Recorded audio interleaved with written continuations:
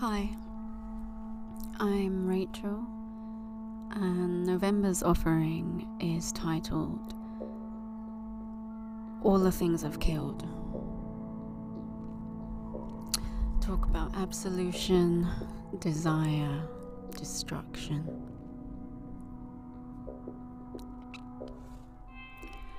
Years ago, I carried around torrid versions of my romantic heart.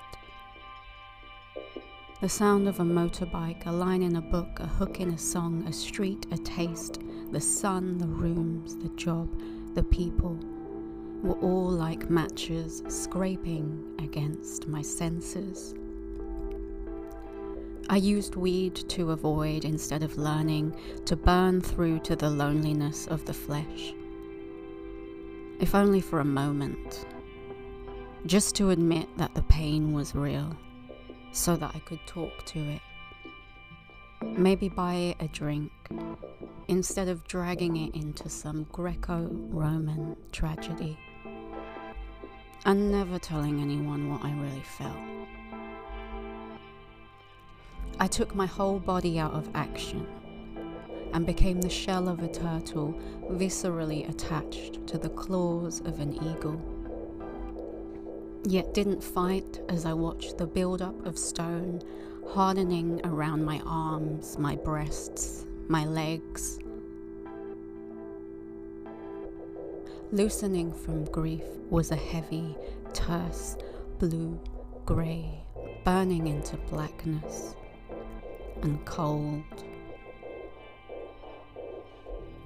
All of us have memories scorched into us like scars. Softening is a process of unsnarling oneself from all the replays of illusory conversations that will fix things. From the unbearable pull of all the things we still yearn for in the dark. The stories whose meanings we live, but we can never have.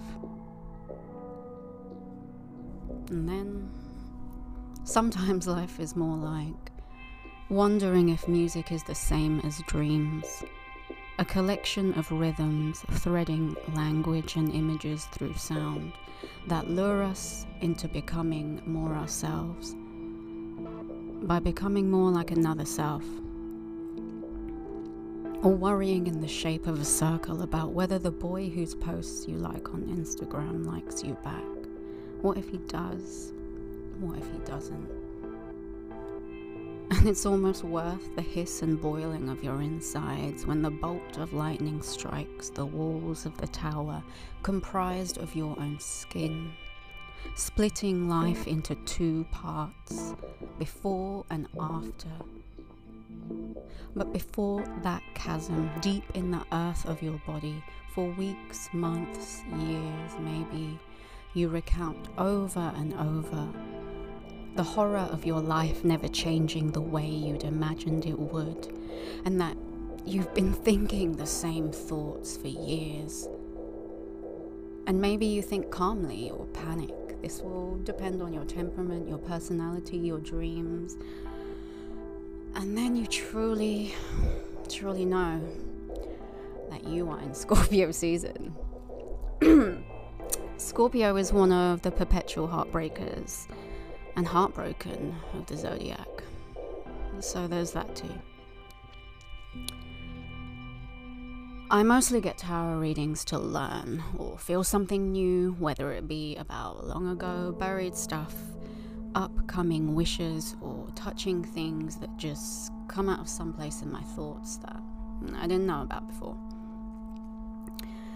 Once, when listening to a lady reading my tarot, she made a confession, received in a reverie, and for a moment I wanted to take the hard-worn paths in my brain.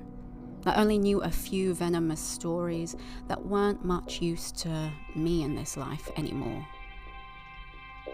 But the truth of what she said dug inside my stomach like a set of hot knives. It blazed on in my thoughts for days after, and comes back to me every now and then. She said, Every person that's ever hurt me deeply has healed me greatly. They helped me acknowledge where I was bullshitting myself, where I hated myself, and where I needed to fucking improve. The reader also read astrological charts and spouted the textbook scorpionic buzzwords in reference to things I would be likely to crave, I guess. These were, among others, self-destruction, transformation, change, and love that is based on truth, trust, not fear, power, status, or anything else, whatever that means, whatever truth means. It got me contemplating whether or not our destructive actions stem from an unbearable yearning for connection, and about the way we can smother and conceal our most pressing issues, because if we told anyone our real secrets, no one would love us. Speaking of darkness, in recent times, Chinese geologists have unearthed the remains from ancient rituals, the carving of precious jade and soapstone pigs, symbols of wealth, carved into the palms of the dead, currency to be taken into the afterlife. Goddess Freya from Scandinavian mythology taught Odin to make art magical, and made a habit when travelling to be pulled in a chariot by giant cats, as well as owning some pigs with her twin brother Freyr. Freya's pig is a sacred boar with bristles of glittering gold. Apparently, King Arthur fought a boar with blue and gold bristles, the colours of royalty. In an old Welsh tale, a jealous husband nearly kills his wife's lover after finding them together.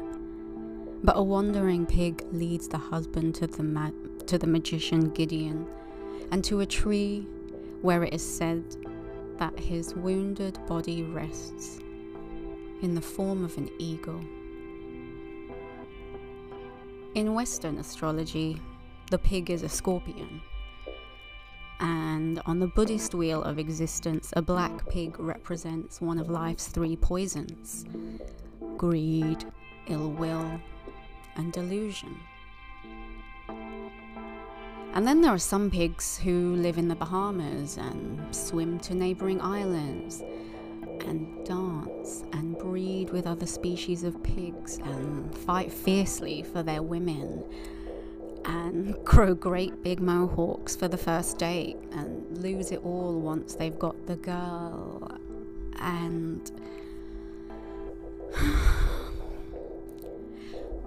Nietzsche wrote something about embracing existence so completely, with such total ecstatic honesty, that we would greatly repeat, endlessly, every moment of our lives, whatever the pain.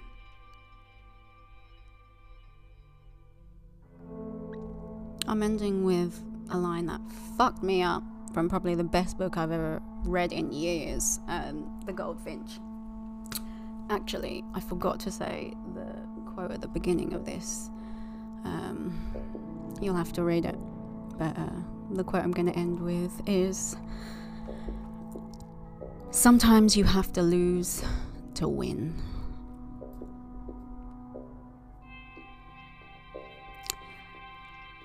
Thank you for being here. Till next time.